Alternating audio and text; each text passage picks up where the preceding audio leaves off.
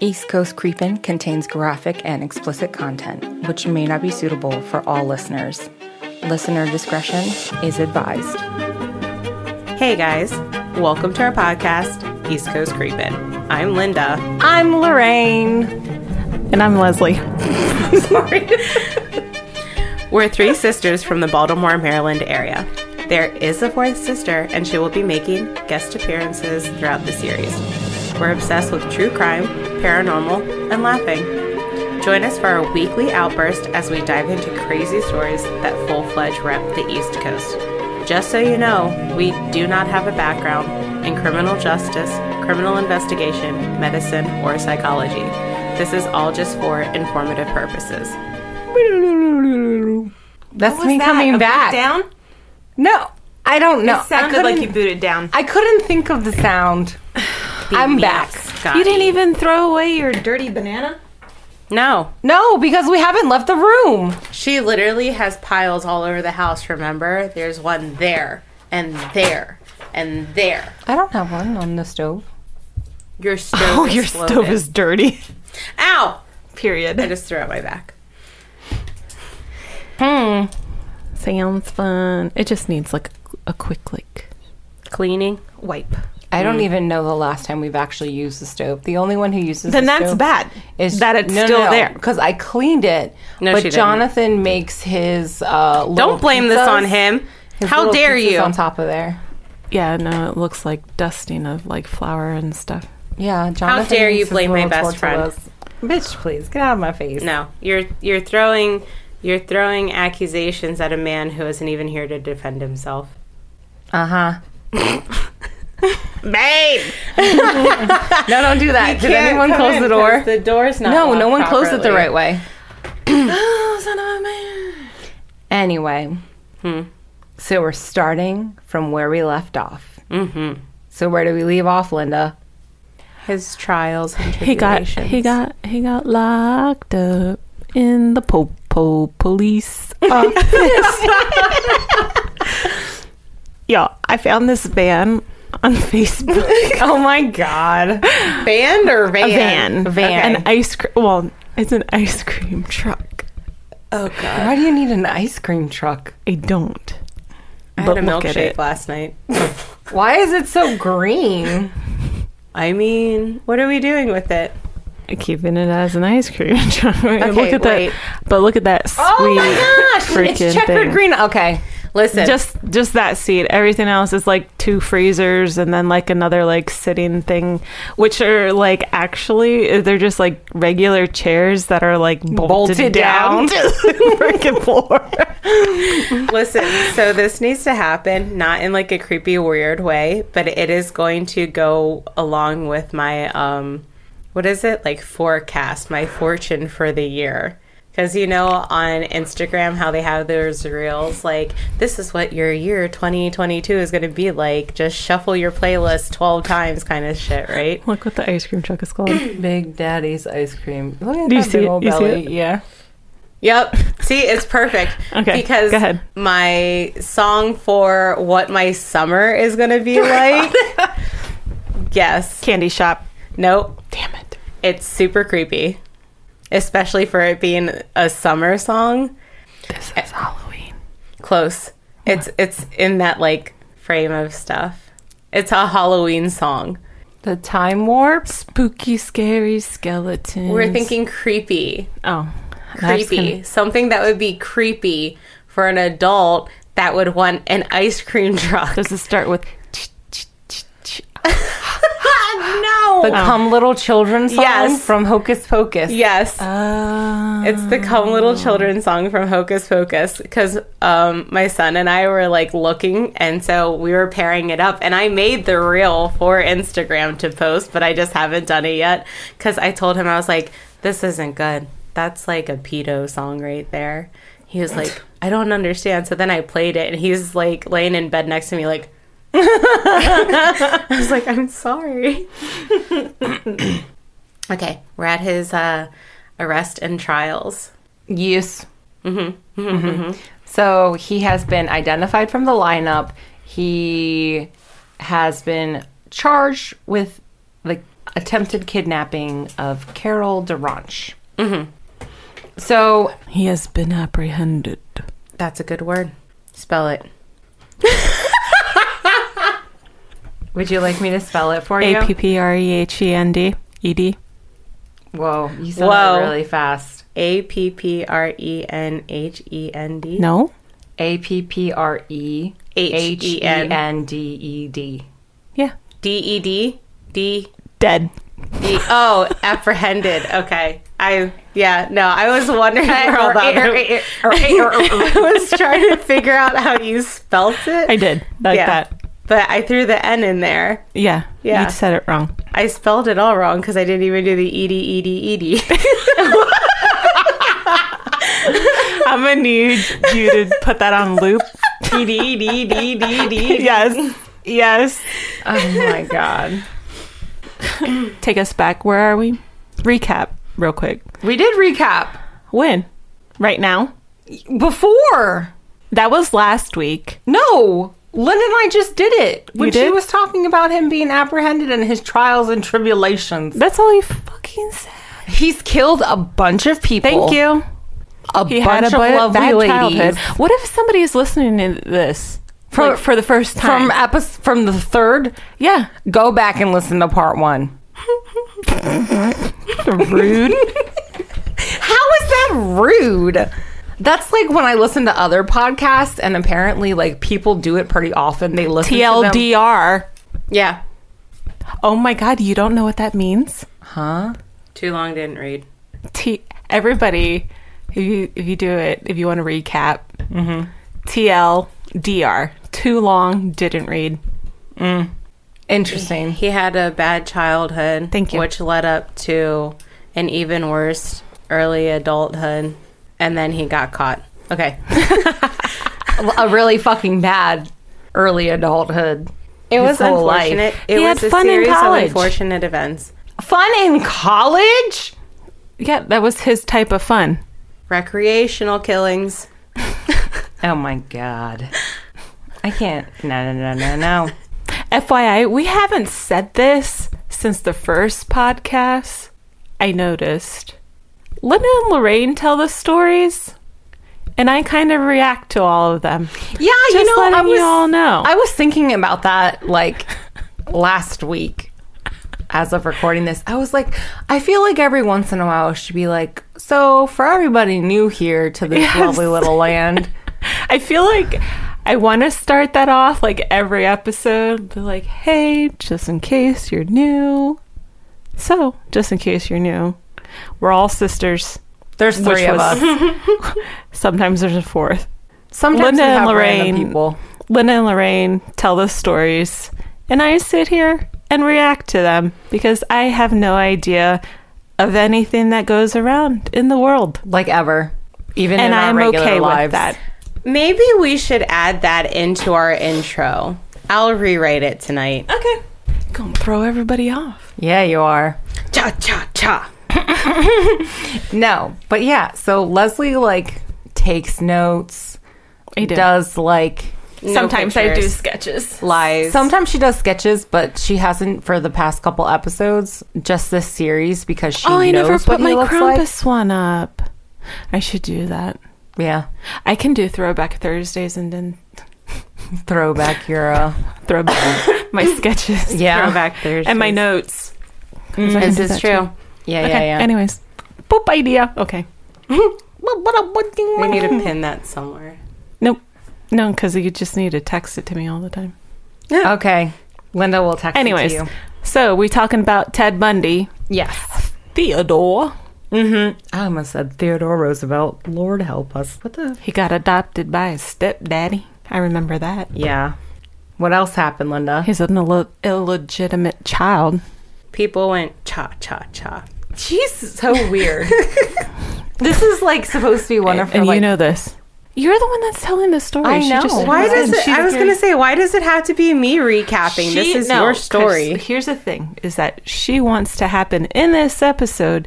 Is you guys get pissed off at each No. other, so then we don't ever stop recording. I mean, so we don't stop recording. This is my dream.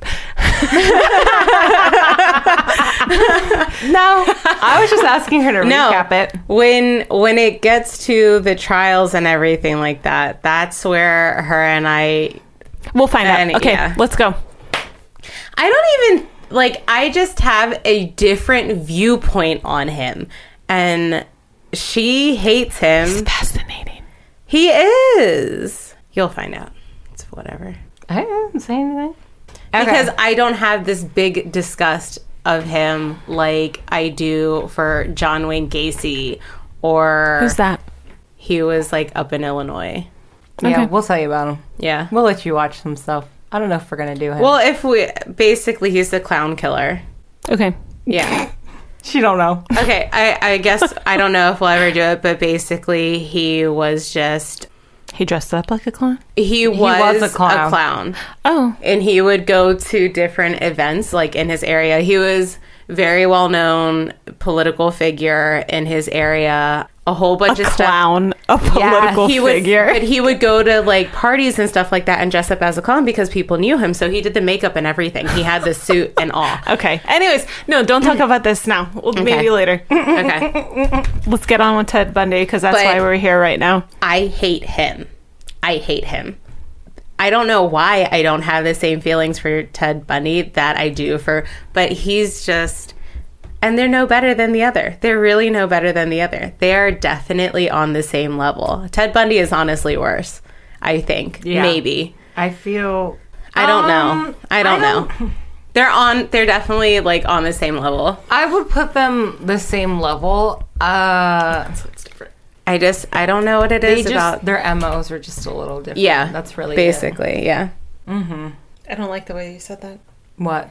Their MOs are different? No, the way she said basically. She sounded like me. Oh. What are you looking for? You just keep on staring at the screen. Yeah, I was just staring because I keep getting lost in my notes because there's so many. Did you not break it up? No, I did. Oh. I did. Okay, so he gets picked from the lineup. Yeah. He is being held in Utah. I thought she was going to say Oh, wait. Europe. Huh? Exactly. Europe. Exactly. Okay. He's picked from the lineup on October 2nd, 1975. This is where we left off in the last episode. Carol Duranch, who he attempted to kidnap, and 2 other women had picked him from the lineup. There are, like, police that did interviews that were there for when they picked him from the lineup, and they were like, "Are you sure you have the right man?" And Carol's like, "Yeah, I think I know who tried to kidnap me." They're like, "But are you sure?" Because they were like, "He's such a nice guy. Are you really sure that was him?" Yeah. I'm telling you. Yes. Yeah. Are you fucking kidding me? No. This is... Nope. He is such a good manipulator. The worst thing is that it happens all the time. Even Yes. still to this day, it fucking happens all the time, and Yep. it pisses me off. Yeah. So during his trial, which started 16 months after everything with Carol had happened, Ted had testified that he didn't do that. He was at the movies and at a bar, and the night that he had actually tried to evade the police when he was arrested was because he was smoking the marijuana in his car and he didn't want to be arrested. But the police were like, that's complete bullshit because one, you didn't smell like it. 2, there was none in your car. We found a whole bunch of other shit in your car. I was going to say, they looked. It Yeah. wasn't like they didn't look. Yeah, and they were like, definitely not. And then another thing that he had told them was that his car was broken down that day. So it couldn't have been him because his car wasn't even working. But he went to the movies and to the bar, but his car was broken down. And they actually found evidence that he was at the gas station and driving around that town that day when he tried to kidnap Surveillance? Carol. I don't know if it was really surveillance because this is like the 70s. So I don't know how great it would have been if they had any. They barely have it now. I know. Like, do you think about that? Like, how Yes, shitty I those don't know. CCTVs are? And it's like, Half the time Come they don't on. even work because when people go into My places, ring is better than that. right? I know. So, and another thing that Ted's defense tried to... Yeah. that Ted's defense tried to say about Carol not being a trustworthy suspect or... eyewitness. There you go. What did Victim? I say? You called You her said a suspect. suspect. Oh my God. Ted is the suspect. I know. A trustworthy victim, eyewitnesser. I fucking can't.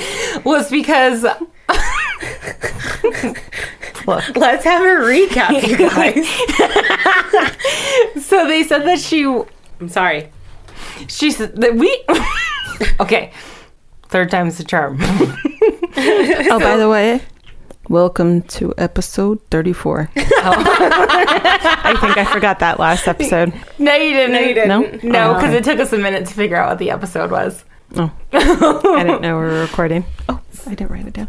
So Ted's defense attorney, John O'Connell, attempted to say that Carol DeRanche was influenced by all of the pictures shown to her at the police station and that there were discrepancies in some of her testimonies. Like she would say something different about what happened at the mall or a feeling she got versus what actually happened. And then she said something different this other time.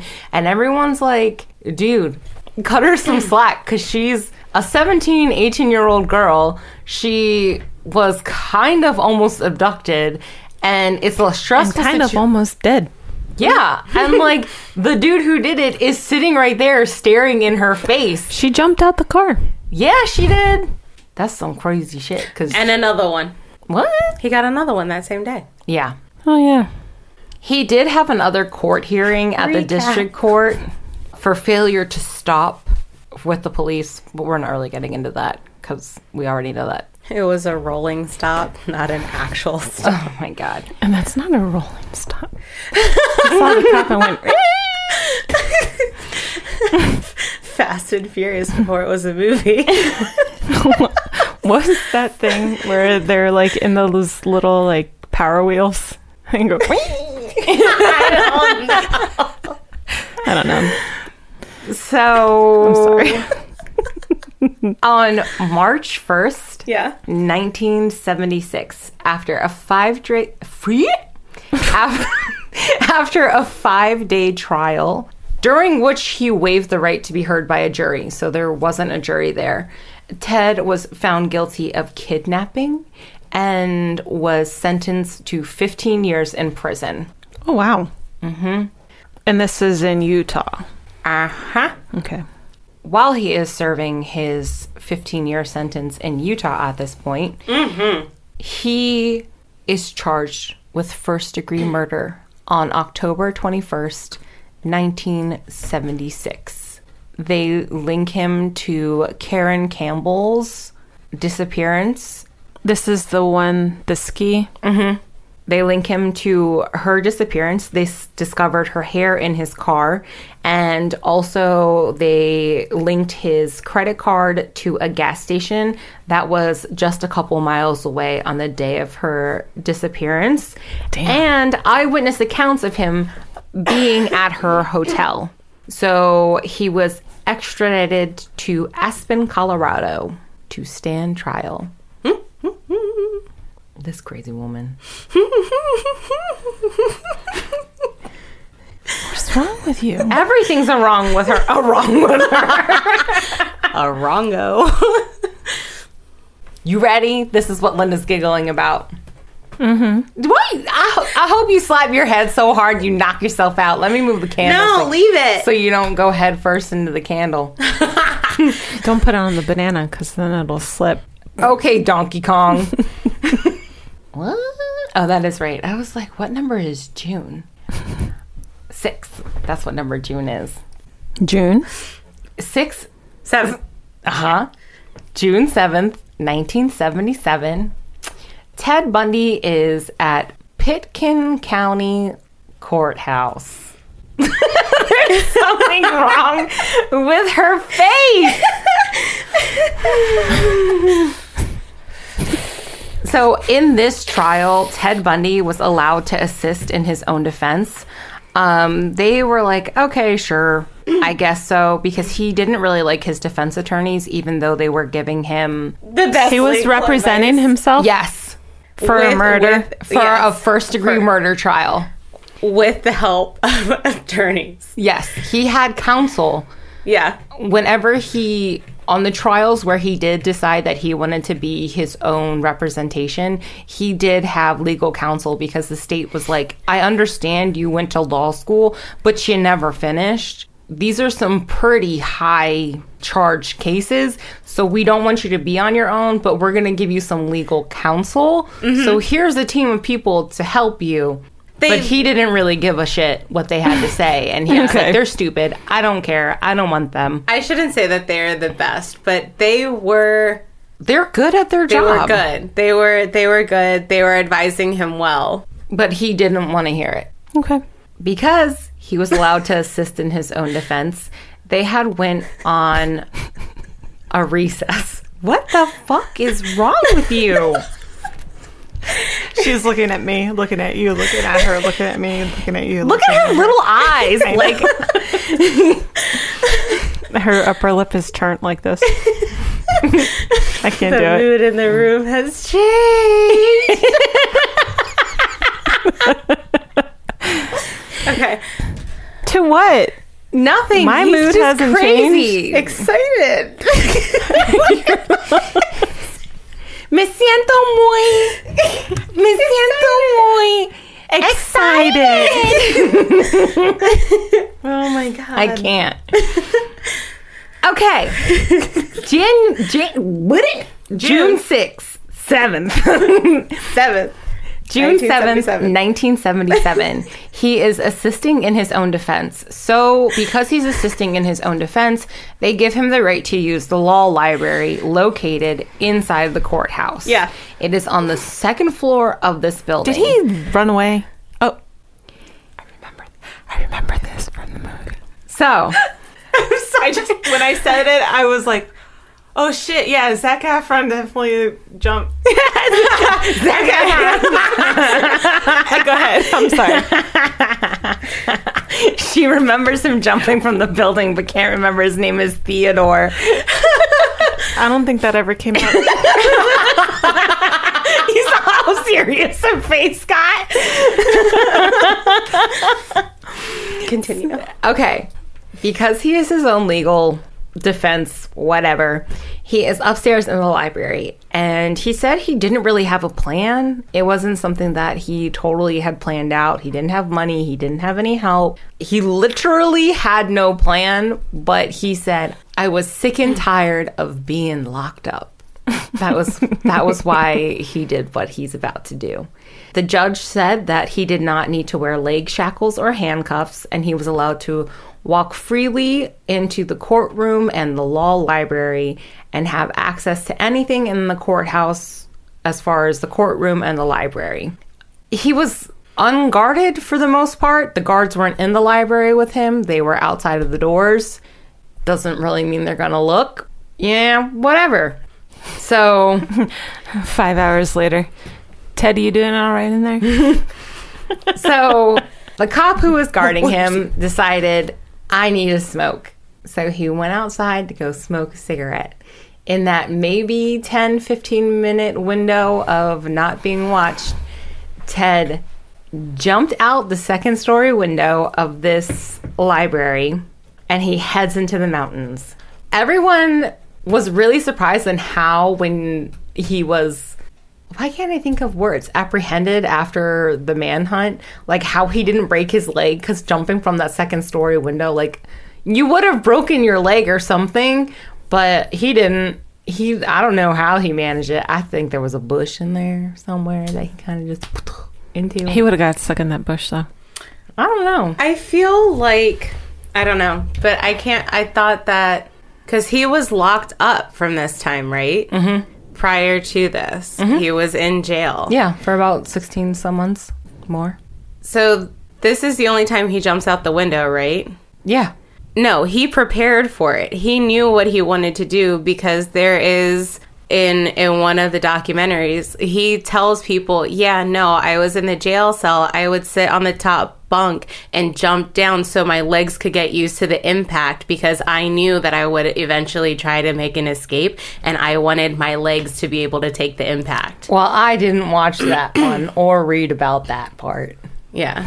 But she was saying that when he did it, he had no intention of doing it, but he was preparing for that. That's what I'm saying. He didn't know when he was going to do it, but he knew he was going to do it eventually. Yes. Yeah, I guess. Okay. All right. Mm-hmm. Yeah, because he was like, I would sit on the top bunk and then I would jump down and people were just thinking that he was like doing whatever, like just trying to keep himself occupied, like how they just kind of do things to... But apparently he would like sit on the top bunk and then like jump down. So that way his legs would be able to take the impact from when he jumped. From what I've read, he did sprain his right ankle, but he didn't like break anything. Yeah. So like, I don't know. Anyways, so Parkour! basically. So he jumps out of the window, hits the ground, kind of injures his right ankle. He runs. He takes off his outer layer of clothing. Yeah. No. He running naked through the mountain? No, he took off the outer layer of clothing. Oh, okay. Because, like, you know... They knew what he was wearing. Yeah. So he had So something he had underneath of altered it. his appearance. So he hiked through the mountains and he walked through all the roadblocks that were starting to be set up in Aspen. He went into the mountains and up the summit, and everyone's like, dude is gonna die because it gets cold out there and there's not really much shelter, and he's gonna have to find food, he's gonna have to find water, but like we know we have to look somewhere out here for him. And in the town they start setting up like roadblocks and little checkpoints, like if you're leaving town or coming in, you need to go past us, but we're gonna stop you and ask you and check your car and all this shit. But he's in the mountains and he's like, I was walking and he ends up finding a cabin, but no one's in there. So he stays in that cabin for several days. Was there any food in there or anything? Yes. It says that he stole food, clothing, and a rifle, and that he also kind of like looked around a trailer park that was on the mountain, but it was a little bit further down, so he would kind of like go out and scavenge in this trailer park and then come back. But for the most part, he just kind of stayed in the cabin because he was like, well, I don't know what I'm going to do, and I need like all this hiking gear to get out of here. He ended up getting lost in the forest because he left the cabin and he continued down south because he thought he was going towards a different town. For 2 days, he wandered around the mountain trying to figure out which way he was going. There were 2 trails that he could have taken, but he kind of missed both of them. And on June 10th, he broke into a camping trailer on Maroon Lake, which is 10 miles south of Aspen. He took more food, a parka, and instead of continuing to the south to get away, he went north towards Aspen. He somehow managed to get past roadblocks, to get past search parties. After about 3 days of going through all of that, he stole a car that was near a golf course. He drove back into Aspen where 2 police noticed him like weaving in and out of lanes and in between cars. So they pulled him over. He was just kind of like, yeah, you got me. Yes. Yep. And then I honestly thought while he was lost and hiking around that he was just going to go like out into the road and just like flag somebody down and be like, hey, I escaped from jail. Take me back, please. that's kind of what. Yeah. No, he was okay. Anyway, let her continue. Okay. When he's going through all of this, as he's getting ready for the trial for what's her name? Karen Campbell. Yes. Yeah, Karen Campbell. I accidentally put the same thing twice in my notes, so it's confusing Robert me. moves faster than you're going right now. Okay. Oh, the Roomba. No, the the DoorDash guy. What's the Roomba's name? Robert. Roberta. Isn't that what you Roberta, said? because Jonna I calls said him Robert. That was our DoorDasher's name, Robert. But the Roomba's Roberta. I had to change it to Roberta like 20 minutes ago because Jonathan said he calls it she. Okay. So as he's getting ready for the court case for Karen Campbell, files for a motion for a change of venue to Denver. Because with everything that happened in Aspen, he felt like... Everyone would know his name and Yeah. he wouldn't get a fair trial. So he filed for a change of venue, and it was granted. Right? Mm-hmm. So, in Colorado Springs, they had kind of a reputation in that area for being hostile to murder suspects. Like, just in that area, they were just a really hostile, like, town.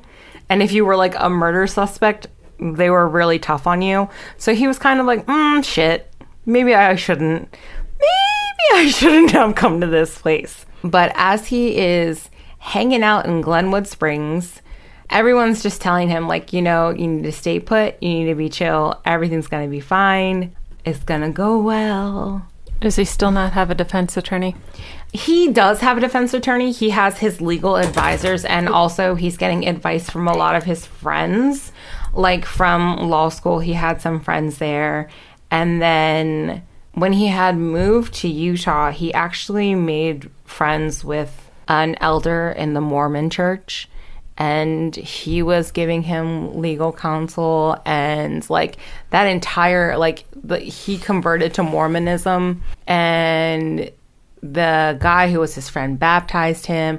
The entire church sent him a like, we're thinking of you card, and we know it wasn't you. And they all drew on the card on hearts and stars and horseshoes, you know. Clovers and blue moon. And just like sent all these And a things red to balloon. Ted's.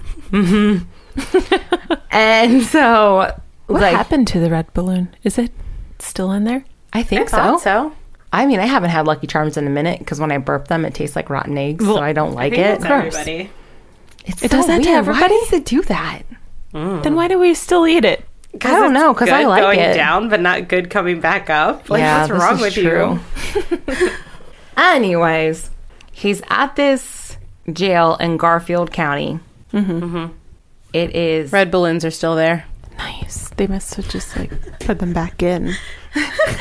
on they're like- on the night of December 30th. Most of the jail people are out because, you know, it's Christmas time, it's New Year's time, and This is still 77? yes. Okay.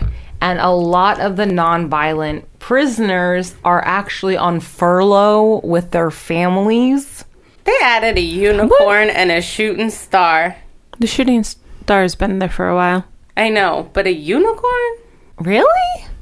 I don't know. They took Anyway, out- well, the shooting star is now the star. like her mouth was moving like she was gonna say more, so I was just like waiting for it. Sorry, okay, continue. So, on the night of December 30th, most of the staff is on like Christmas break. Nonviolent prisoners are on furlough with their families. Ted's He's got still a plan. He's like, this is gonna work. So, in the time that Ted was in this jail, he decided he was gonna lose weight. Ted lost some weight. I don't remember how much, but when you look at pictures of him, it's like, ew, yo lost a lot of weight. But that was part of his plan. They took out the pot of gold. I was saying it in my... That's why I was like, moving my mouth earlier. 'cause I was- Why? I don't know. Shut up. Continue. Anyway, so he had noticed in his ceiling that there was like this opening, and maybe he could crawl through there. And he had actually wrote in letters to Elizabeth, like, maybe this is something I could do. And she's just like, Don't they read letters? Not back then. They my just thought gosh. he was such a nice guy that they didn't. Yeah, no one really gave a shit. So he piled some books and files on his bed, and he covered them with a blanket to make Sounds it like a look like a Dr. Seuss sleeping book. body. And he climbed into the crawl space. From the crawl space, he broke into the apartment of the chief jailer, who was out for the evening with his wife. Oh, shit. He changed into the officer's street clothes and walked out the front door. This is why I find him fascinating. He just doesn't give a shit at So all. he loses like 20 pounds. Yes. To fit Fits into a through. fucking hole. Yes. This hole in the ceiling. Yes. What did the hole look like? Do you have It a picture was of this? I have a pictures. light. We'll get- It looked like that. Yeah. I shit you not. It looked like that. So he busted out the light. he moved it. Oh, because it was a drop ceiling. So he Yeah. just- Yeah. Well, Well, Sort of. Like, it- I'll show you pictures in the Okay. end. yeah. Or Linda can find it and show it to you in 5 seconds. But I got so many pages. yeah, no, you're good. But yeah, Yo just lost weight and was like, he did my best friend. He said, I'm a fit through this hole. And he went through the hole. Yo, that girl, I can't get over her. I still give her shit for that. He walks out the front door to freedom. He steals a car and he drives to the east to Glenwood Springs. And Up top. That little... yeah, I see Yeah. that. So he just, like, pushed it up into it, moved it over, and then went through there. Seriously, like... Yeah, that's... Okay. That's crazy. we should see if Jimmy could do that. He 'Cause could. Jimmy's about Ted Bundy size. He's skinny. Our cousin? He could. We could stick him in Okay. there. It'll work. Jimmy, we're putting you in the ceiling. Mm-hmm. It'll be fine. All the shit we used to do to him as a kid, this is nothing. Yeah. Oh, that's great. So he steals a car. The car breaks down on Interstate 70. A passing motorist gave him a ride 60 miles east. They drove him. He caught a bus from there to Denver, where he boarded a flight in Denver, went to Chicago. I thought he was already in Denver. No. They moved him. What? I thought you said you transferred him to Denver. They... He went in to get moved to Denver from Picton. What? Colorado Springs. Glenwood Springs. Okay. Glenwood. Yeah. Okay, my bad. Yeah. I'm like, wait. This was I'm the missing building that he information. jumped out the window. Oh.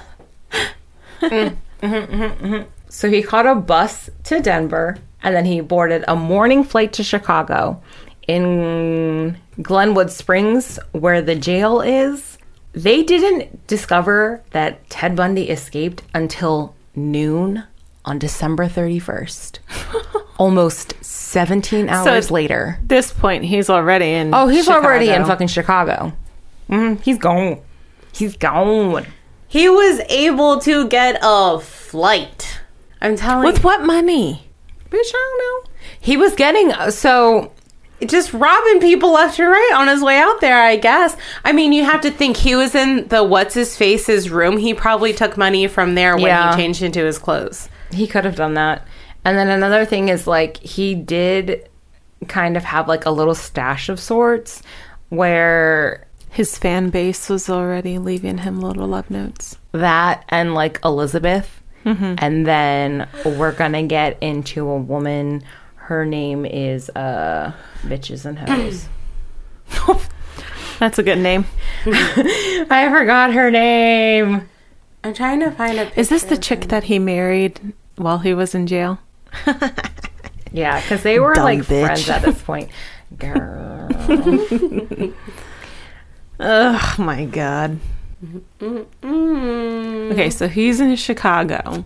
Yes. From Denver. From Chicago, he boarded a flight to Chicago from Denver area. He took a train to Michigan. He then drove south to Atlanta. From Atlanta, he took a bus to Tallahassee, Florida. He drove to Atlanta? Oh, on a bus, you said. from Train to Atlanta to Mich- Florida. Okay, so he went from He took a train to Michigan. train to Michigan from Chicago. He drove south to Atlanta. So he got a car. He probably stole someone's car. Are we surprised? No. And Okay. then from Atlanta, he took a bus to Tallahassee, Florida. Okay. You got our itinerary together? Yeah. And how long was this? Like all in a day? Well, no. No. I'm sorry. This is like 3 days worth. So They this is the found new out year he was already. missing. He was in Michigan on January 2nd. He arrived in Tallahassee, Florida on June 8th. So about 9 days. January 8th. Why does everybody do that? I've heard, seriously, so many people at work say, I want to come in like June 23rd. And I'm like, we don't even have the book out that far. No. And they're like, what? I'm like, what? I'm sorry. He's in Tallahassee. He's renting a room at the Holiday Inn under Hotel motel. under the alias of Chris Hagen. I don't know. That's the alias he's Why using. did he pick that name? I don't know. Does he say why? Ever?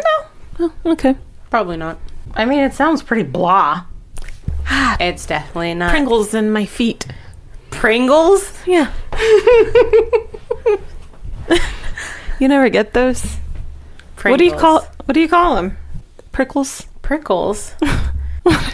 Oh, I said Pringles. Yeah, like yeah. needles in your feet? Yeah, I just say needles, pins and needles. Maybe that's... That's Or I probably go how she got Pringles. I probably put them both together. Pringles. I go pika pika pika because it hurts. Yeah. Pringles. Pringles.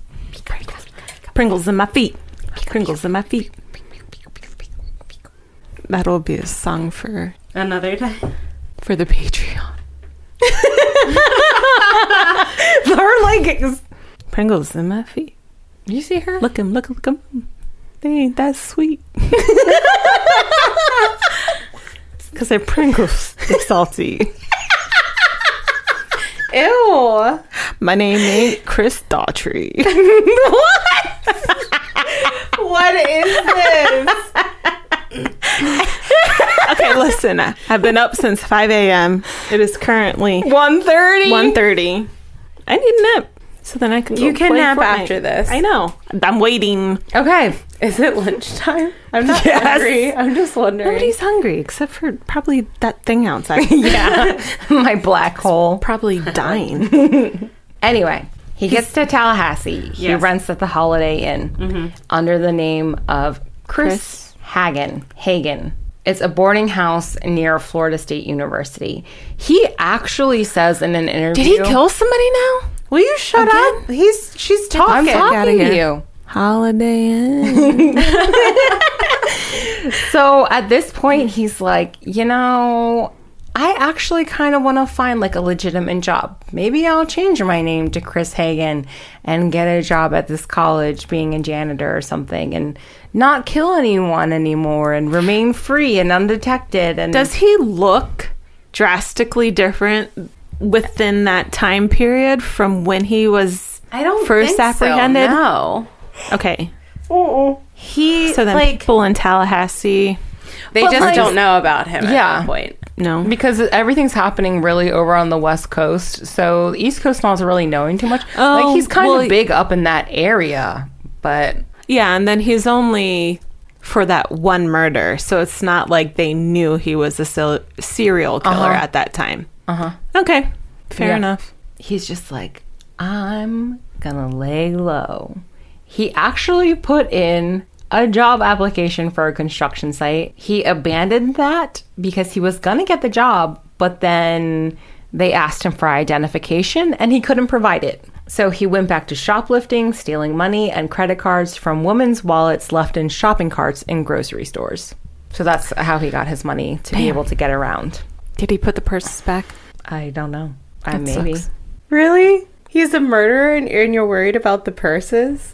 Yeah, well, if he's trying to keep it on a DL, Trophies. I would probably just be like, oh shit, where did my money go? But if I'm missing my purse, I'm like, what the fuck? Who took that? Johnny! You ran away with my purse. You're not getting no candy.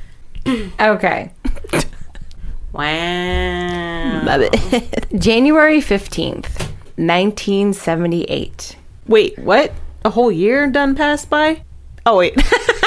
Oh my God. Is this one of those things where we're going to the next month? It's a year later. Yes. I almost wrote, I don't know why, on some paperwork.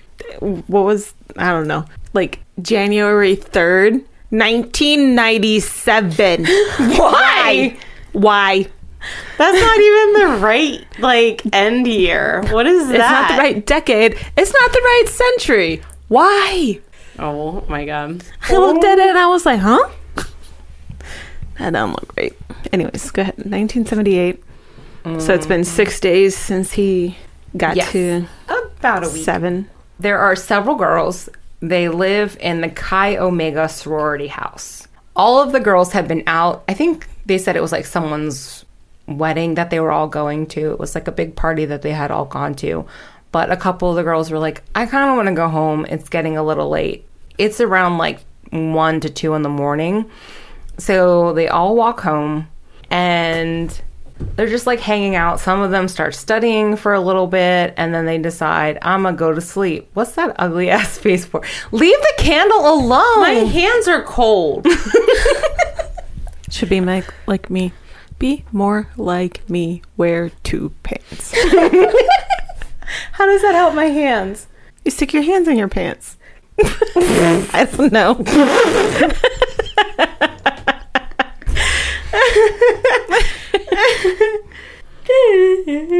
So there are a couple girls in the house. Right now, it's going to be Karen and Kathy talking.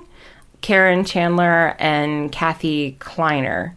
They both went to Florida State University. They said that classes had been going on for about a week now, and everyone had moved into the sorority house. They had walked home to get to the sorority, and there were kids talking about everything and where they're going and what they're doing, and there were people outside and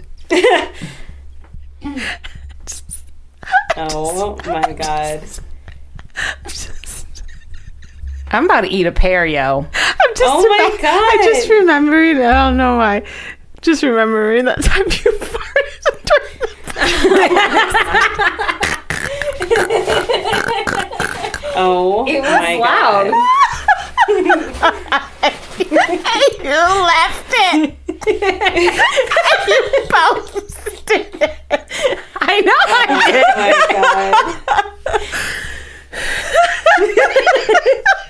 Oh, my God. Oh, my God. We may never recover. Oh, my God. My stomach or something. I don't know why the fuck to me. Oh, Lord Almighty. Would you like a pear? No, you done already ate it. You can have the butt. Oh, I don't want it. Okay, Karen and Kathy. Why does her face look like she broke up with the love of her life? Don't say that. Oh, God, that hurts so much more than me just thinking about it. All you have to do is just think. Holy shit. Go ahead. I'm going to sit here and eat my pear. Go pee. Get out of here. Don't pee on the chair. I'm trying to hold it. It doesn't look like it's working. What? You still look like you got fucked up in a bar fight, yo. Okay, Your eyes are still different. I puffy. don't know. I hope I ever never know how that feels. Happy God. Okay, I really gotta go now. Oh, man. Oh, God. Okay, I got really... Hey, it's Kaylee Cuoco for Priceline. Ready to go to your happy place for a happy price? Well, why didn't you say so? Just download the Priceline app right now and save up to 60% on hotels. So whether it's Cousin Kevin's Kazoo Concert in Kansas City, go Kevin, or Becky's Bachelorette Bash in Bermuda, you never have to miss a trip ever again. So download the Priceline app today. Your savings are waiting. Go to your happy place for a happy price. Go to your happy price, Priceline. So Karen and Kathy had come home. They had walked home. And one of Kathy's big things about coming home a little bit earlier than everyone else was because she had a test on Monday. So she was like, I'm going to go ahead and go home and stay home. I'm not going to go out with everyone. And I'm going to study. Karen came in about the same time that she did because she had a really big sewing project that she had to do for her class. So they both sat down next to their beds because they had the same room in the sorority house. So they were doing both of their things together. They said that they had talked for a little while and Kathy started to get sleepy. So she was like, you know what? I'm going to go ahead and go to bed. Kathy and Karen went up to bed around midnight. They don't know potentially how long they were asleep for. It was probably close to around like 2:30, maybe 3 o'clock in the morning when Kathy said she heard their bedroom door slam open. Like someone like just flung the door and it like slammed open. Right. And she was trying to kind of like figure out what was going on. And she was like, I was awake enough to know that someone was there in our room and I'm trying to open my eyes and like focus on what's going on. And I see this like body in front of me and I just see the man like raised his arm and he had something in his hand. And she said it looked like a pipe or a stick. And she's like, I didn't know what it was, but it just came down and hit me in the face. Oh, and shit. she was like, it felt like pins and needles and knives were just Pringles in her face. We're just like stabbing her in her face. And she said at this point, Karen is now starting to wake up and he went over and started hitting Karen. He could tell that Kathy was still alive because she was like moving, trying to figure out what it was, if she was getting up or if like what was happening. So he went and he raised his arm above his head again. But right when he did that, a light came through their bedroom window. And then you could hear talking because it was one of the girls coming home. So her car was pulling into the driveway and the headlights flashed into the bedroom. So he freaked out and he ran for it. Oh, shit.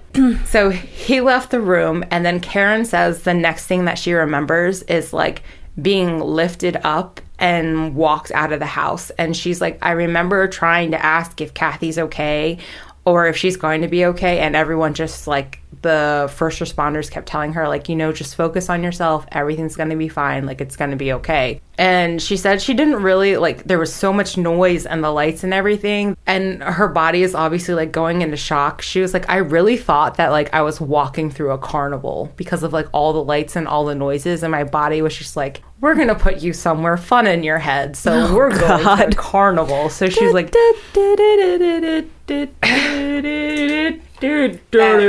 I was gonna say that when the mood changes. Yeah. So both Kathy and Karen were brought out on gurneys, and the sheriff at the time is Sheriff Ken Katsaris. And he said when he got there, Kathy and Karen were being taken out. And he was like, I saw them and I'm just freaking out. I'm like, they could be my daughters. And like, I knew when I got the call that there were definitely 2 victims dead. So when I saw the gurneys go by, I didn't know if these were the dead girls or whatever. And I'm just like, freaking there out. was more? The So Karen said... in the same house? We're getting there. Oh my God. So Karen woke up in the ICU and she didn't really have any idea why she was there. She was like, I knew something bad happened. She had a skull fracture. He broke from hitting her. She said she thinks almost every bone in her face was broken. Her jaw was broken. She had a broken arm and a couple of fingers on her hand were crushed from trying to cover her face. She had crushed a couple of her fingers. She said that it was a day or two before her parents told her what happened. They wouldn't let her turn the TV on. Even the nurses and the doctors were like, no, because it's all over everywhere. the news. Yeah. What had happened. So 2 of their sorority sisters, Margaret Bowman, she is 21, and Lisa Levy, 20. They were strangled, beaten, and sexually assaulted and murdered by Ted Bundy.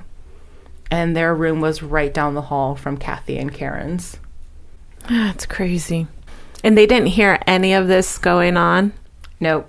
Sheesh. Kathy, her jaw was broken in 3 places. It was basically hanging on by the joint, and they had to wire her mouth shut. So while everything is going on, they're investigating that crime scene. So Lisa Levy and Margaret Bowman were the 2 that were murdered. They said Margaret Bowman's skull was crushed to the point where it was literally splayed in half and just open on her bed. And the attacker also bit Lisa Levy with enough force to leave indentations and clear bite marks in her body. There was some on her shoulder, and there was also some on like the side of her butt. So was she trying to fight? It seems like it. Oh my God. At the time that all of this is happening, they're working on this investigation. They get a call about an attack happening a couple streets away. And the sheriff is like, what the fuck, could this be the same person? All this is still going on. Like at this point when they get the call, it's the same day. And he's like, it hasn't even been a couple hours. We're here. There's all this police presence, all this lights going on, and this person does not give a shit. Like if it's possibly the same person. He went to Cheryl Thomas's house. She lived a couple streets down from the sorority. He climbed in through her kitchen window. She remembers waking up and seeing him because she was laying in her bed. He had pantyhose on his head, and it was like tied into a knot. So like the legs were on top of his head and it was tied into a knot. And he had the eye holes cut out. He started attacking her, and she was struggling with him, and he pulled off the pantyhose and just threw them onto the floor. But from all of the banging and Cheryl screaming, but like it was more like whimpers because he was trying to hold her mouth shut, and there's just like this whole struggle and everything. Her neighbor actually heard what was going on because they lived in a duplex, so her neighbor could hear through the walls. They can do that. She kind of like yelled through the wall asking if everything was okay, but at the same time said she was calling the cops, so that spooked him. And when the police got on the scene, they found Cheryl on her bedroom floor, completely bloody and beaten up, almost to the point where like the other girls were, and he had just left her there. Cheryl says, I woke up in a Tallahassee hospital and I couldn't really tell you who or where I was. I know I had a pain in my face, a pain in my head, and my face was very swollen. And my mom and dad had to tell me what happened because I really didn't know. And I couldn't really remember what happened. And they slowly had to break the news to her. But like over time with like therapy and counseling, she's regained memories of it. But she does have permanent damage. She was a dance major. But the trauma from being hit in the head, her jaw was broken in 2 places. Her shoulder was dislocated. And she had 5 skull fractures. And it left her permanently deaf in her left ear. Oh, damn. But because of all of the trauma to her head, it messed with her equilibrium and also with some of the structure in her left ear. So she can't keep her balance like she used to. So she couldn't finish her dance major. God, that sucks. Yikes. So these were all... In one night. In one night. No, in one night. They all attended the same university? Yeah, they all went to Florida State. The first 4 girls were all in the same house. Yeah, the same sorority. Yeah. So that all happened, January 14th? Yes, January 14th, 1978. And at this point, everyone's trying to figure out, like, who did it, what's going on. Obviously, like, we know it's Ted Bundy, but... We know it's him now. Right. So Sheriff Ken, he got a call from the police out in Colorado, and they were like, hey, we heard what went on down there. Just so you know, we have an escaped convict. This is his name. Have you heard of him? And he was like, yeah, like, I've heard of Ted Bundy, but, you know, whatever. And they're like, well, he escaped. We literally have no clue where he is. Like, he could be anywhere. And he's just like, okay, let me write this down. So he, like, wrote it down on a piece of paper. And he was just like, so that was the first name I really associated with him. But as that cop and I were talking about it, we were like, well, it's a little different from his normal MO. Because, I mean, but then some of them were sort of like this when he would break into people's house and like just attack them.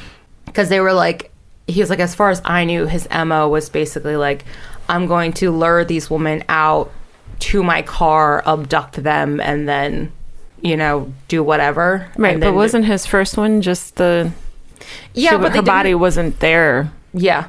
So, like, as far as he knew what was on the news and everything, it was like a lot of, this man is going around luring women, not going into their homes and Correct. attacking them. Did they get dental impressions? We're getting there. Oh my God. There's no chill with you, man. So at this point, the cops, like all over Florida and especially like in this area near FSU and like, I guess like Tallahassee and Lake City, everything, it's not really like a lockdown. They're just telling people like, you know, be careful, keep an eye out. Like, just don't really go anywhere alone or like, you know, whatever. But that's not even safe for them either because they were all in the freaking house together. Yeah. And he's freaking breaking in. And they said that a lot of what that had to deal with was there was a faulty door lock on their sorority house, so he got in through that. Well, So he's just going around checking doors. Yeah. wasn't that like a huge thing of it too? Is that started a really big feminine movement back like in Washington and stuff like that, because they're basically telling women not to go outside. Yeah. And they're like, why should we be the ones caged in when it's the men doing this to us? Yeah. And then a lot of it was like, a lot of even the police, and they're like, they had like the debates on the TVs at the time. They were like, doing. Like women had a curfew. Well, no, not even that. They were like, okay, well, one of the girls who was actually almost a victim of Ted Bundy started like a self-defense class. And once all of these like abductions and everything and all of that stuff had started happening over in Utah and Colorado, the registration for her class went up to the point where they had to start doing more classes. And because it was like a women's only self-defense class. And a lot of the police and the political figures were like, no, there's literally no point of you trying to fight this person. You are a woman. You are never going to overpower this man. So you just need to lay there and let it happen, or you're going to die. The fuck? Yeah. Yeah. And every, like, exactly. So it was a lot of like a women's right movement and just like what the, like, Yeah. So they were like putting curfews on people, and like if you go out, make sure there's a guy with you that you trust. Yep. Bitch, please. I handle myself. And that was another thing, like that there were interviews like at the time. I wouldn't want to try and fight you. What the fuck are you talking about? But like there were interviews of women that maybe not at the time, like it was after it, they were interviewed and women were like, yeah, no, like men would use it against us, like, oh, let me walk you home, and it'll be like somebody from class or something like that, or like somebody from a bar, and she's like, no. And they're like, you don't want to be out there alone, do you? Because then if you walk alone, you might get snatched up. And then so that's That kind of sounds like you're trying to snatch me Well, up. exactly. So the women are like playing it back and forth, like, well, I don't feel safe with him, but I also don't feel safe walking alone. Right. So we're still in Florida. It is February 9th, 1978. It is a rainy day. It's like very drizzly, very it a dreary. Tuesday? I don't know. I'll check. There is a 7th grader. Her name is Kimberly Lynch. She is 12 years old, and she is attending Florida Lake City Junior High School. Her and her friend Lisa, I think Lisa said like they came from an assembly or something, and they were going to lunch, and Kim realized that she had like left her purse somewhere. It was a Wednesday. Damn, so close. So she had realized that she left her purse somewhere, and she went to go get it. And Lisa's like, okay, cool. I'll see you later. I mean, we're 12, so whatever. I'll see you in the next class. And she didn't show up to the next class. And she didn't show up to lunch either. And so Lisa at this point is like, something is going on. Something is wrong. Because Kim would never skip class.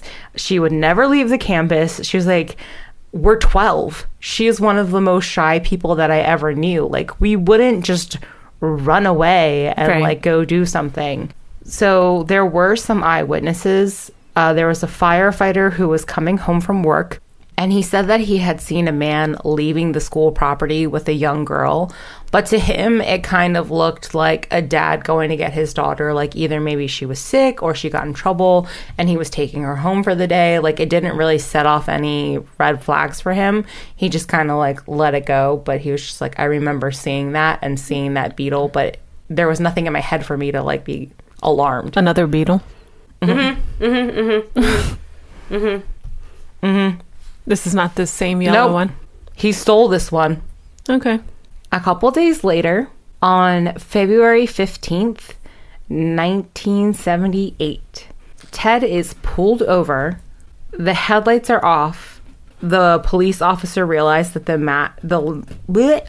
plates on this car that is pulled over match a stolen vehicle. He goes over to the person in the car, and they actually get into a pretty violent scuffle before he's able to subdue the driver of the car. He gets the man handcuffed. He puts him in the car. He takes him down to the station, and the man's like not talking. He's not saying anything. It isn't until they do like a sketch and everything, and they get in contact with, I forget where it is, Colorado, and that he's identified as Ted Bundy. Damn. Did they have fax machines? Yeah.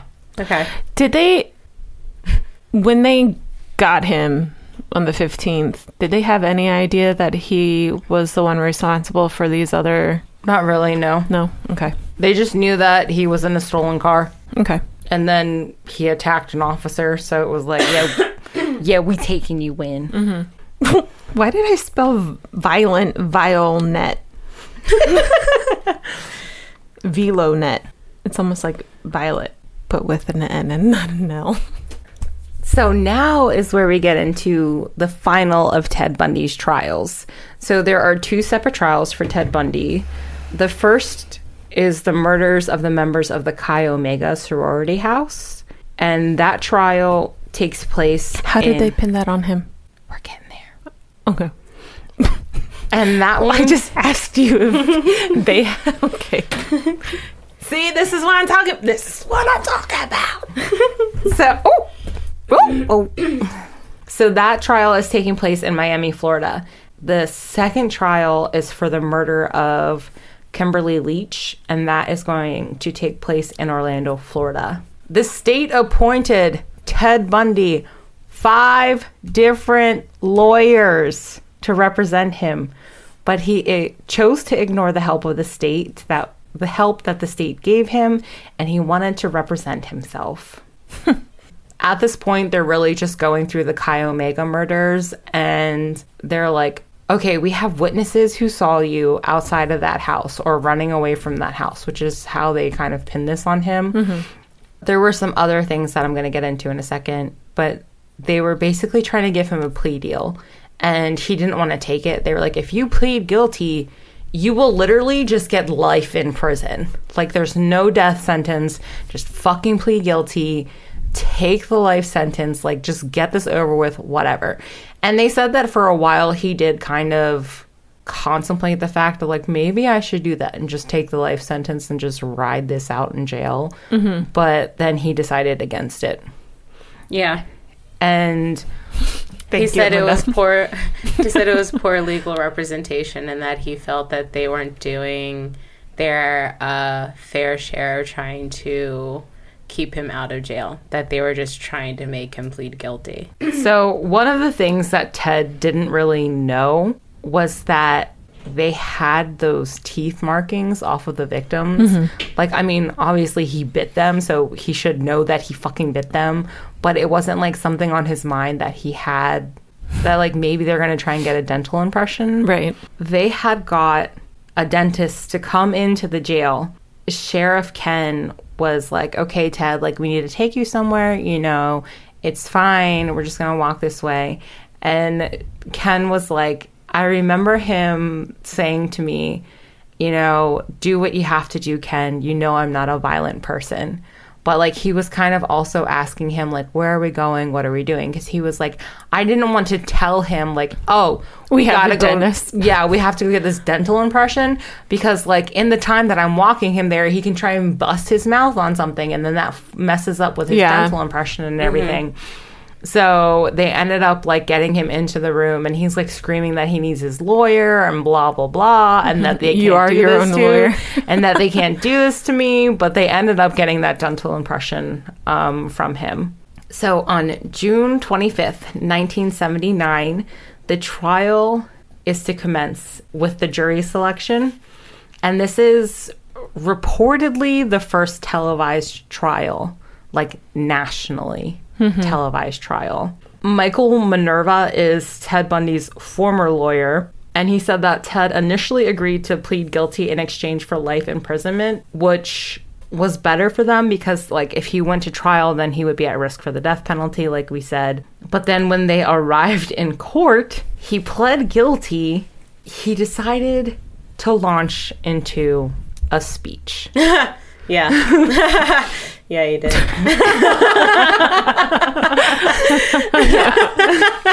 I'm sorry. So he launched into like this huge speech about like this whole I'm not guilty, but these people think I'm guilty. And it was just like this really weird like circle of a speech. And it was like, what the fuck are you trying to get at? Like, this doesn't make any sense.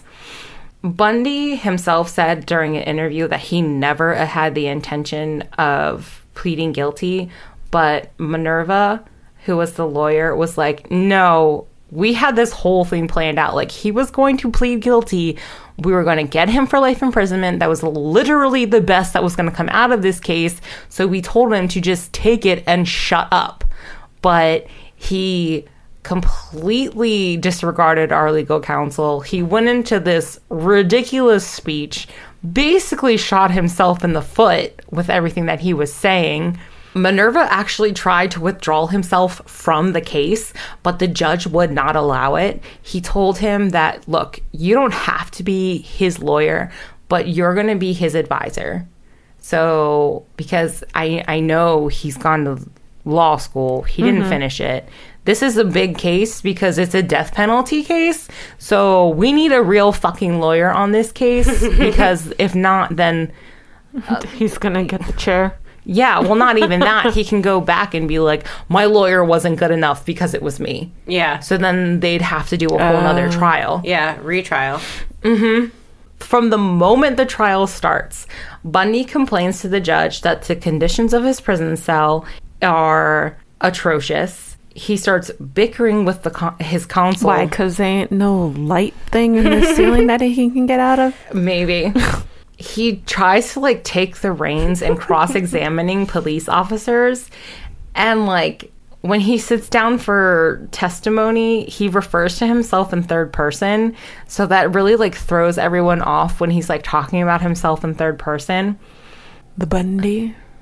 So the first witness, which was like a huge turning point for this entire trial, was a girl. Her name is Anita Neary. She was on the campus at the time that Ted was running out of the Chi Omega house.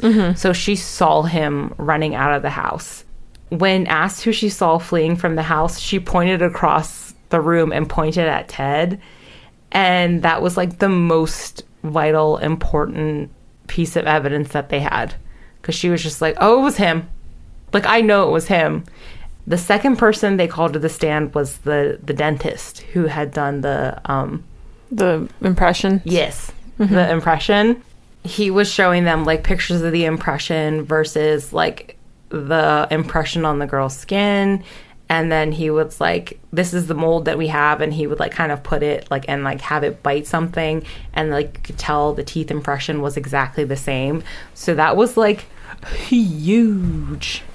I think like the biggest thing they said is that in his teeth he had a lot of abnormalities that would not even be possible for someone to potentially have something quite the same. Right. So they were like, it's literally like a fingerprint. Like these are his teeth. It's okay Well, I because was now gonna they're say, trying to that's have why those they- thrown out of. They're trying to have those thrown out. Why? Teeth impressions, because there's sometimes where people will be like, oh, this is like a bite mark and this is a scraping and all that stuff, but it'll be like just the top half and there's no like bite underneath. So people like match it to the top impressions but won't have the bottom impressions, and so then they find out later like it was something completely different. Well, that's understandable, but he has But these both. are, yeah. Yes, but Right. it's like the way that they are, they'll match them to people, put the people in jail for murder, and then they'll come out like 15 years later and it's like those weren't even bite marks. And they have... Because they were scratch marks? It wasn't from, like, scratch marks, but it's like stuff, like things that have happened or whatever to their bodies that even... It's a whole series on Netflix, so you have to watch it. Interesting. But they're trying to have dental impressions and stuff like that thrown out. Because they did like a study, so they put out pictures, and it's like, I forget how many pictures, like 10 or 15 pictures, I can't remember, but they gave them to specialists. Like, what are they called? Whatever. Forensic specialist? Yeah, something like that, like dental forensic specialist or whatever. And so they gave it to them, and they're like, okay, so tell us. And these people knew that gave them the photos, like which ones were bite marks and which ones weren't. And so they gave it to him and they're like, okay, tell us which one's which. And there was no clear cut. Like, it wasn't even 50-50 or anything. Like, people were like, maybe, yes, no. And like across the board, like they couldn't say definite yes or no. But anyway, yes, like this was one thing, but like across the board. Right. they No, can't I use can it. understand that. Yeah. Yeah, so Nita was actually the girl who was coming home. In the car. Okay. So she was in the house when she saw Ted. Ew. Like, she came in the house and he fucking ran past her and out the door. That's fucking crazy. I would shit myself. Anyway. Is she the one that called the cops? Okay. It was her testimony, the testimony from the teeth, and, well, the evidence of the teeth, and then, who was it? The girl from the house down the street, can't remember her name for the life of me, and then Kathy and Karen also testified. So it was kind of like, case closed, you're screwed. And Ted was trying his bestest, but it wasn't going that well for him. And then they said that the most disturbing thing about having Ted Bundy as his own lawyer was that he would cross-examine the first responders and the police officers, and he would make them basically go through what they saw that day and just replay the events of like the crime scenes. He was trying to relive it. Yes. And like he would ask them for the most gruesome details, and they were like, it just really alienated him from the jury even more. But like, you could tell that he was just so excited to have them talking about it. Like, he was just beaming when they would talk about it. He was like, yeah, I fucking did that. Like, the look on his face was like he was proud of what he did. Oh my God. What a psycho. The jury came back with the verdict of guilty, and on July 30th, 1979, the judge had sentenced Ted Bundy to death twice for the murders by means of electric chair. And it took the jury less... Wait, what was the day? Was that my birthday? July 24th. I was like, wait. So July 24th is when Don't know why you said he that. is... You got real excited there. No, I was like, what the hell? Yeah, no, July 24th is when... 4th? 2-4. Right above it. What do you- June. Okay, never mind. Oh, this. 25th. So July trying to read my 24th handwriting. is when he is His verdict. his guilty verdict, Yeah. and July 30th is when he is sentenced to death. But This is only the Yes. the Chi Omega case. Yes. Okay. So it's just for Bowman and Levy. And then it's the attempted murders of Kathy, Karen, and Cheryl. Mm-hmm. Now, from where the heck is he? Miami? Miami. Now we're going on a train ride to Orlando. Wah, wah. Sorry. He is brought to Orlando for the second murder trial. This is January 7th, 1980. He is to stand trial for the murder of Kimberly Leach. Her body was found, it was kind of like in a ditch a month after. So in like March of 78. Once again, Did they charge him for kidnapping or no? got- Because he got 15 years for the kidnapping. The attempted kidnapping. no. Because that was Utah. Mm-hmm. No. I mean right now for Kim. So they're charging him for a murder of Kim. Okay. Yeah. How did they figure that out? He's getting there. Okay. And I thought you had said something. He actually decided against self-representation. Why? Because I got him nowhere in Miami. His defense team pled not guilty by the reason of insanity. A lot of people said by this point, Ted had lost a lot of his confidence and his demeanor.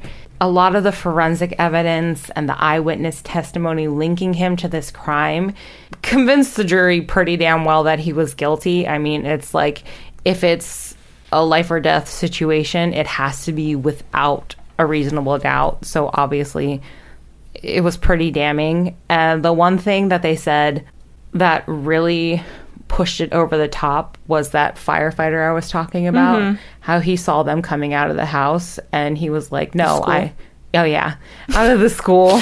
And he was like, that was the man who was walking that little girl. I just didn't think anything of it. Like I thought it was her father, but that's him. Right. And then from getting the car, they found matching clothing fibers and also pieces of her hair in the car that linked both her and Ted to that being in the car together.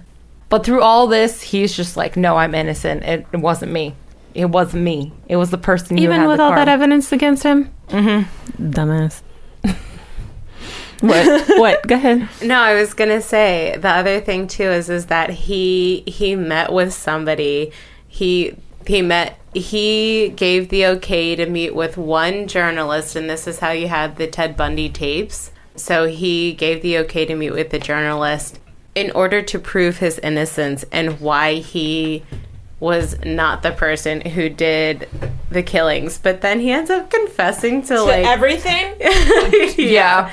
like tells the whole Was story. this during that trial? No, It was after. Oh. And like I do Trying talk to clear his name. Yeah, I do talk about that.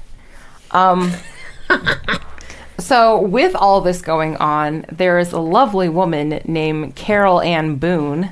Yeah. And at this point, she has been writing Ted. She's moved. She lived up in the Washington area. She actually moved down to Florida to be within I think it was 15 or 20 minutes away from the jail he was at. So she could, moved down there specifically for Yes. that? Was he writing? He was writing back to her. Yeah. No, and they had visits. She visited him while she was in jail, and they were in love. So during this sentencing, so he is found guilty for the murder of Kimberly Leach. During the sentencing, after he is convicted for the rape and the murder of a 12-year-old, he asked Carol Ann Boone to marry him while she is taking the stand, because he made her take the stand to as a character witness. Because she was like, he is the sweetest man I've ever known, and he is so nice, and it's gonna be wonderful. So it was but so What happened to what's her face from back in Washington? They were together for I can't remember her name. Elizabeth. Elizabeth. Oh my god. So they were together for a little bit right before he escaped, because she knew about everything that happened when he did the whole jump out the window thing, and there were letters back and forth before he squeezed through the vent when he was like, I might do this, but I'm not going to do this, the letters. But And then he did. Yeah. And then he traveled across the country. But she said that it took her a really long time, Elizabeth, to come to terms with the fact that, like, Ted was the person who did this. Because she was like, yes, although every once in a while he would snap, he had this temper, like, things were weird, and I knew there was something going on with him. But then, like, I sat there and I watched these things happen, and then I put together the shit that was going on When he would come back when home. he would come home, Right. and the way he was acting and what he was saying. And then she also recalled a point where she was at home with her daughter and she was sleeping, and she woke up because it smelled like smoke in the house and she was coughing. So she starts opening windows and, like, gets her daughter out of the house, and then figures out that, like, the vent, Like the furnace? for the fireplace is closed, so all of the smoke is coming into the house. Oh, So Ted actually confessed later on after these trials that, like, he didn't want Elizabeth to have to deal with him anymore, so he was just trying to kill her in the nicest way possible. And then Jesus Christ. and she was like, I remember that happening. And when he came home the next day, he looked shocked to see me. And I'm just yelling at him about, why the hell didn't you bring a fan into the room? Because it was full of smoke. Yeah. And I was just like, oh my God. And then she said there was another time that she didn't know if, like, he was trying to kill her or if he was playing around, but she got really pissed off about this too. They went, like, whitewater rafting, but they were in, like, a very calm part of the rafting, and he, like, bumped her, so she fell off of the raft and was trying to hold her under the water. But then, like, she said that something, like, snapped in his eyes, and then he pulled her onto the raft. What? Yep. Oh my but God. like, she was still with him, but, like, she didn't really stop seeing until that whole second escape thing. And then when he, like, went across the country and everything happened in Florida, she was like, no, that's when I just completely cut it off. No wonder he found a new pen pal. She was there from before. Oh, really? So Carol Ann Boone, she actually knew Ted from Seattle, from when they did around the same time that he knew Ann Rule from that suicide prevention hotline. Right. She knew him from around the same time. And she said that in that point, he had kind of been like, I want to date you and this and that. But she was like, no, not really. Like, I don't want to really, like, deal with that right now. So they didn't really date or do anything like that. She just kind of stayed friendly with him. But then as things kind of progressed and went on and they talked more and she got to know him better, she was like, he's the nicest man I've ever known and he would never do anything like this. Even with all this evidence against him. Yeah. Oh my God. What a So he proposed to her in court and she accepted. And due to some very obscure law in Florida, if you propose to someone while in court and the judge is there to witness it, You're already married? you're instantly legally married. Is that still legal now? I don't know. Let's go try it. Yep. It's constituted a legal marriage in the state of Florida. That's so weird. Mm-hmm. It would be a Florida thing. Mm-hmm. That would be a Florida thing. Sorry to any of our Floridians out there. Ted Bundy is found guilty and he is sentenced to death on February 7th, 1980 by electrocution. And now we're going to get into the lovely lady. Sorry, I was doing a really horrible song right there. Ow. I'm going to talk more about Carol Ann Boone. Boom. Boom, boom. So, who won? Did Miami or Orlando win when they zapped him? We're getting there. Oh. Zapped him. That's okay. In like his interviews and stuff, and when he talks about it, he calls the electric chair Old Sparky. Okay. Carol Ann Boone used to do a lot of interviews when she was outside of the courtroom waiting for recesses to... I did see a couple of those. Yeah. So this is from a news clip, and I quote, "Let me put it this way.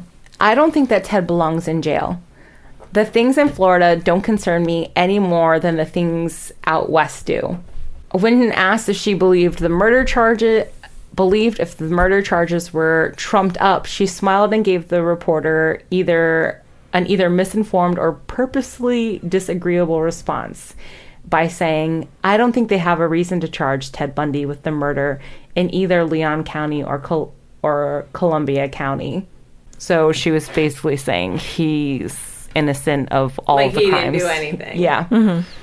Her convictions they were very, very strong. That she moved to Gainesville, Florida. She brought her son with her. She married him, and Instantly. yeah. And a lot of people were like, they were crazy together. Carol loved him. She told him, like, I want to have your children. And they actually were able to have sex in prison together to the point where Carol became pregnant with Ted's daughter, Oh, yes. who is the only biological child of Ted Bundy. Yep. And a lot of the people were like, this cannot be his kid. Like, this seriously cannot be his kid. And If he put Did the they do P in the V, DNA then it could testing on her? definitely be his baby. it is his kid. Okay. It is his kid. So they said, so Carol and Ted both said in like separate interviews, all of Carol's visitations were documented and they were often conjugal. The cops didn't really care. Like, if you slipped them money or whatever, they would just leave you in the room. And like Ted and her both said, like, oh, we could go by the hot water cooler real quick and do it, or we can go in this corner real quick and do it, or go to the bathroom. Like, they didn't care. Like, you weren't supposed to be touching each other. And Carol was like laughing about it. She said after the first day, they just didn't care. Carol Ann Boone is heard saying, a couple times they walked in on us, but acted like nothing ever happened. That's crazy.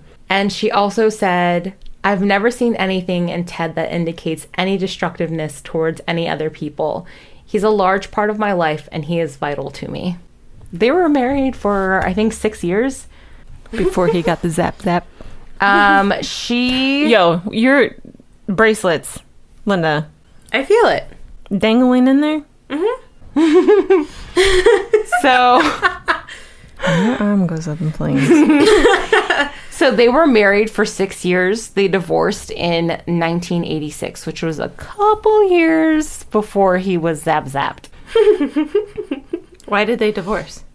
So she said that after a while, she realized that maybe he wasn't as innocent as she thought he was. 5 years after their daughter was born? I mean, shit happens. It's probably because he wasn't able to be there to help raise the child. So in August of 1980, Anne Rule publishes her book, The Stranger Beside Me. Then the following year, Elizabeth puts out her own book, and it's called The Phantom Prince. So there's 2 books out by like very close people to him. November 17th of 1986, just hours before he is scheduled to be executed for the 3 killings, he gets a stay of execution because he puts in an appeal. So they put a stay of execution because they said they wanted to determine his mental competency at the time of his trial. So 13 months later, he went through all of the testing and this and that, and the district judge ruled that he was fully competent at the trial, and he called him a diabolical genius. Oh, Which he was. I told you. Shut up, Linda.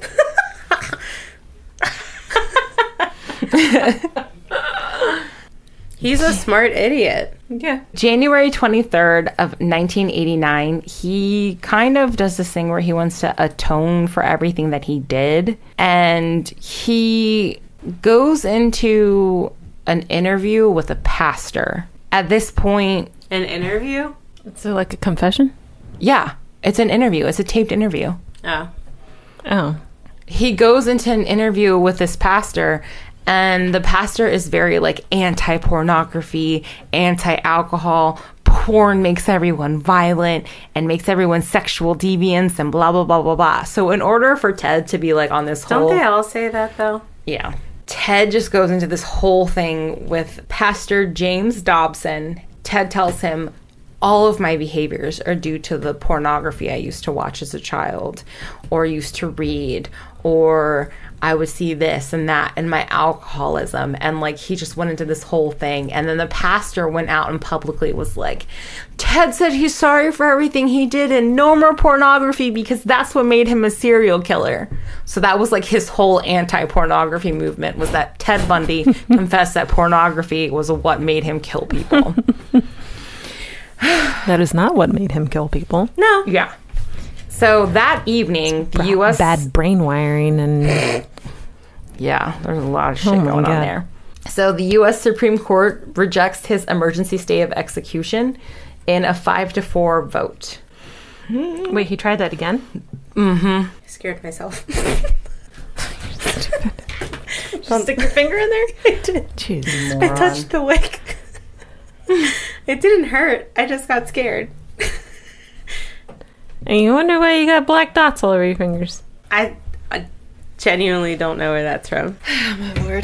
So there are some odd behaviors that kind of put into perspective what was actually going on with Ted mentally through his entire life. So as he's in jail and being observed by everyone and the police, the wardens and psychiatrists and everybody, an investigator reported that he could tell that Ted had like this really strange like mood coming over him. Like he was like, I could just literally feel this shift happening in the room.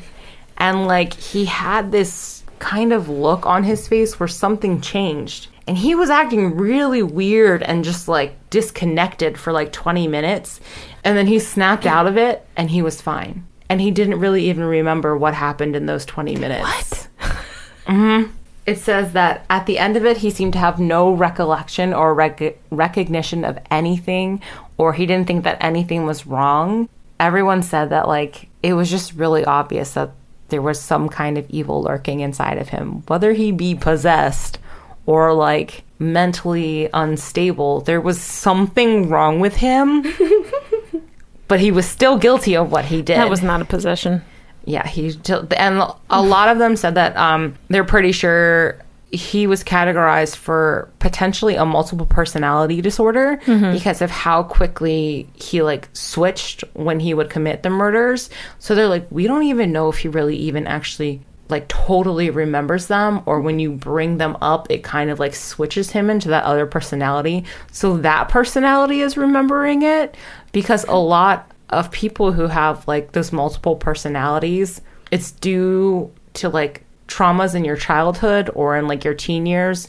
So it's like a way to save yourself from that trauma. Your personality just splits and like stores it there. Right. So because of all the traumas he had as a young child, they're like, he could possibly have that because he also has PTSD. He also has bipolar disorder. He has depression. He does have some form of alcoholism. Like, it's not like Binging. yeah, but he is an alcoholic, but not anymore because we're in jail. He's in jail, so he can't be. We're in jail. We're in jail. So when did he finally get the zap zap?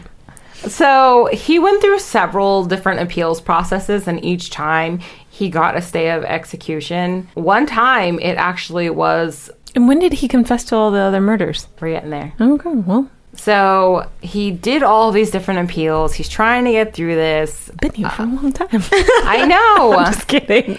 So he basically exhausted every avenue that he could take in order for like the appeals process. So at this point, he's like, I'm not being appealed. I'm going to die. So at this point, he was like, fuck it. And he decided to do the interview, which is on Netflix, the Ted Bundy confession, like the tapes. Yep. And so that is when Yep. he confessed to, he has 8 murders in Washington and Oregon. There's 11 murders in Washington, 8 in Utah, but 3 are unidentified. He didn't know who they were. Other ones, he told them who they were. How did he know who they were? He remembered, and he told them everything. Yeah. But how did he know their names and stuff? Did he like take their IDs? He talks to them. Yes, he did have some of their IDs. Jesus Christ. 3 in Colorado, the 3 in Florida, 2 in Oregon, both unidentified, 2 in Idaho, and 1 in California. So Ted Bundy confessed to 30 homicides, but it really remains unknown. Yes. All of his victims were Caucasian females between the age of 17 to 23, except for the one girl. They kind of felt like she was just a random, like, standalone, but as they went further into his confessions, it seemed like there were other girls who were that young that he possibly kidnapped and murdered, because, like, the one that we had talked about, Anne Marie Burr, the little 8-year-old girl, he never fully confessed to it, but he alluded to it a lot. And there were things that he would say that it was just like, how would you know that? That was when he was younger, right? Mm-hmm. He was like, what, 15? 14. The 2 girls, Lisa Wick and Lonnie Trumbull, those were the 2 girls that were near the Safeway store that he worked at. They were bludgeoned with a piece of lumber in their sleep. They were never officially connected to Ted Bundy, but he also kind of sort of hinted at that was him. So, like, he confessed to 30 different murders, but there are so many more that he's said things about. There was Rita Curran. She was a 24-year-old elementary school teacher, and she was murdered in her apartment in Vermont. At that time, Ted was in Vermont. I was going to say, was that when he went back for that brief time and then came back? Yep. Holy shit. There was Susan Davis and Elizabeth Perry. They were both 19, and they were stabbed to death and found outside of a parkway in New Jersey, which was around the time that he was in Philadelphia, which is not that far. It's really not that far at all. Yeah. It's a quick afternoon drive, honestly. Yeah. Bundy is considered a very strong suspect, but they have never been able to fully tie him to that. And, like, he had always made, like, little, I guess, indications here and there that it was probably him when it came to certain things. Because he's like, well, I don't entirely remember, like, who it was. And I don't know. So he would definitely point the finger at himself. Yeah. Oh, yeah, that sounds like something I would have done. Put that on my record. Yeah, it kind of seemed like he wanted to make himself bigger than what he was. I mean, he was already He was a narcissist. Yeah. Yeah. And so it was just like, I just want everyone to think I did this and this. But a lot of the cases that he alluded to that he could have potentially did them, and they're like, we don't necessarily know, because, I mean, if you watch the news, there are some things he could have taken off of the news when we were broadcasting something about this murder. Mm-hmm. So it's like he could remember something from it, but we don't know. On January 24th, 1989, at Florida State Prison. What? Oh, January 24th. Mm-hmm. I thought we, like, jumped decades, and I was like, whoa, hold up. No, at Florida State Prison, Bundy is strapped to an electric chair nicknamed Old Sparky at 7 a.m. His last words, he was telling the people, give my love to my family and friends. He was declared dead at 7:16 a.m. And, like, how do I put this? So, like, I don't feel bad for him. Because it took so long? No. I don't know. 16 minutes seems very long. Yeah. But, like, leading up to it, outside of the jail, there were over 200 people outside of the jail waiting for him to, like, go to be electrocuted. You could hear them inside of the jailhouse. And I mean, like, I don't feel bad for him. It just kind of, like, sucks. I'm like, damn, that anxiety must have been crazy. But then you think he had anxiety about that? Honestly, you think he really cared? I don't know. If anything, it was more of a show to him. I don't know. There's got to be some part of you that's like, I don't want to die. Not even that. Well, maybe in a sense, but like more of, oh shit, it's actually fucking happening now. Yeah. Like, most people don't know when they're going to pass, but like having somebody sit there and say, okay, hey, it's going to be 7 a.m. We're going to strap you down and then zap you. Fair enough. Buckle up, motherfucker. And then once you sit down in that chair and they start strapping you in, that's it. Yeah. Some people get that adrenaline rush because that's what they want. What was it? Albert Fish? Who was it that like helped them strap him in? Albert like Fish. some people just want it to happen. That motherfucker was fucking worse than this dude right here. Yeah, he was. We don't have no disclaimer on Ted Bundy. Nope. But no, like, I don't know. And then, like, they were cheering and, like, smacking the hearse as it was driving by and all this shit. And it's just like, yeah, I get he's a piece of shit. But, like... He was a piece of shit. I know, but, like, I don't know if I would have stood outside there. Bullshit. The way you were acting a couple weeks ago, bullshit. You would have been right there with them. Like, hey, yeah, you killed him. Thank you, finally. I would have been watching the TV. I don't think I would have been there. That's bad. That sounds like some bad juju.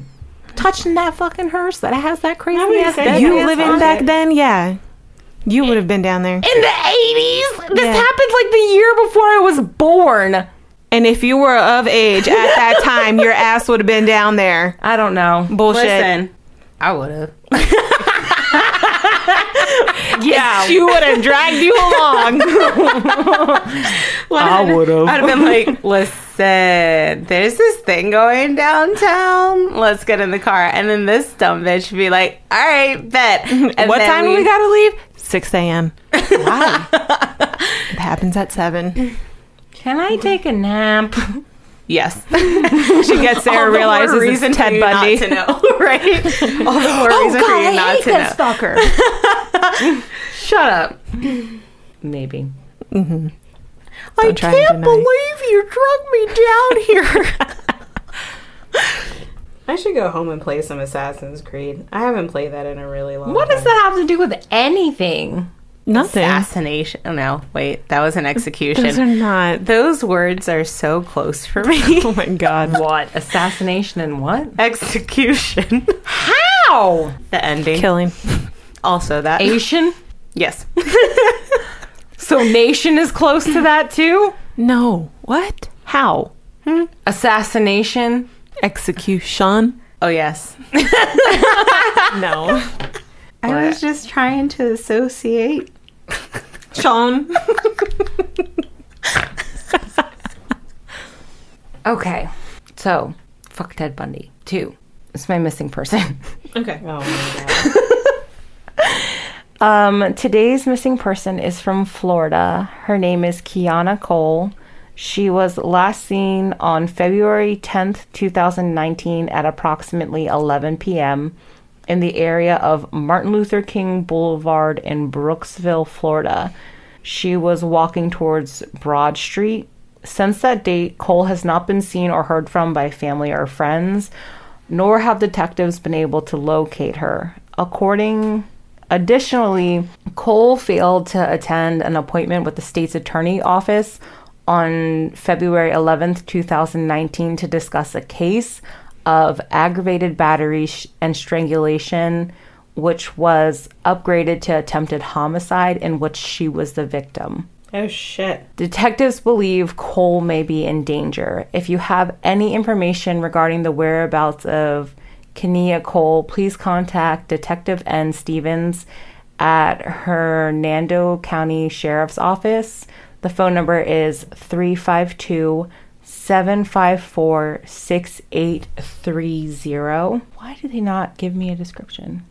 She is a black female, 5'6". She weighs 145 pounds. She has black hair and brown eyes. She is considered a missing endangered adult due to the fact that she is a victim and the key eyewitness in the attempted homicide case for her ex-boyfriend. It is an attempted homicide on her life, which resulted in the homicide of their unborn 5-month-old child. They are still actively looking for her. If you do see her, call the number 352-754-6830 or 911 or your local law enforcement agency. Good morning. Good morning. That was a good one, you guys. What? Our series. Yeah. No. Go away. Don't yell at my son. Yes.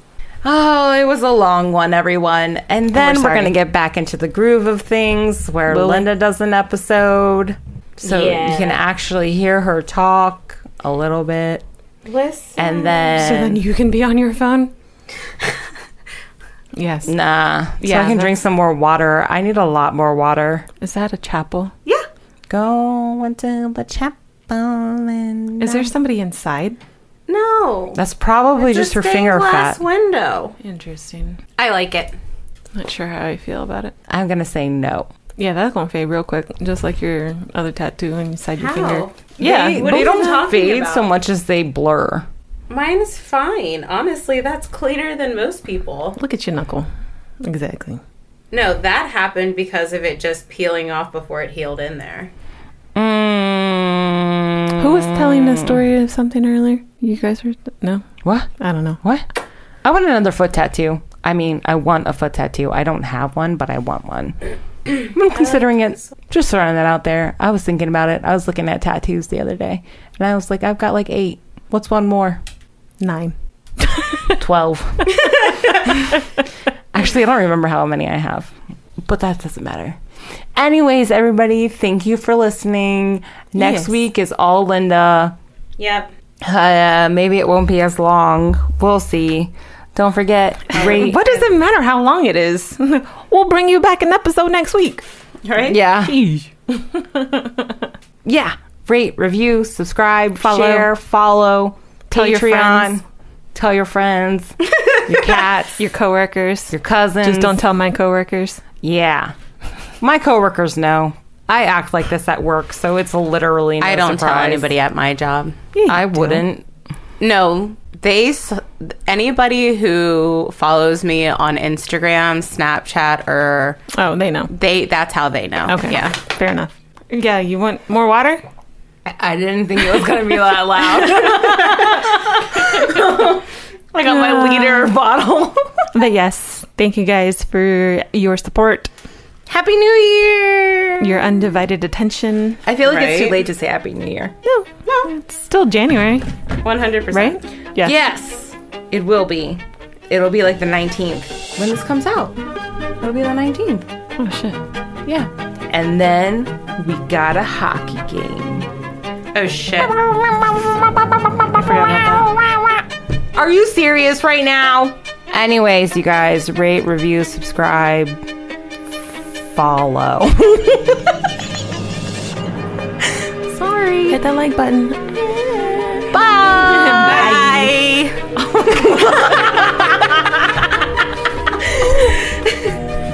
Thanks for listening to East Coast Creepin'. Cover art by Leslie Lozano.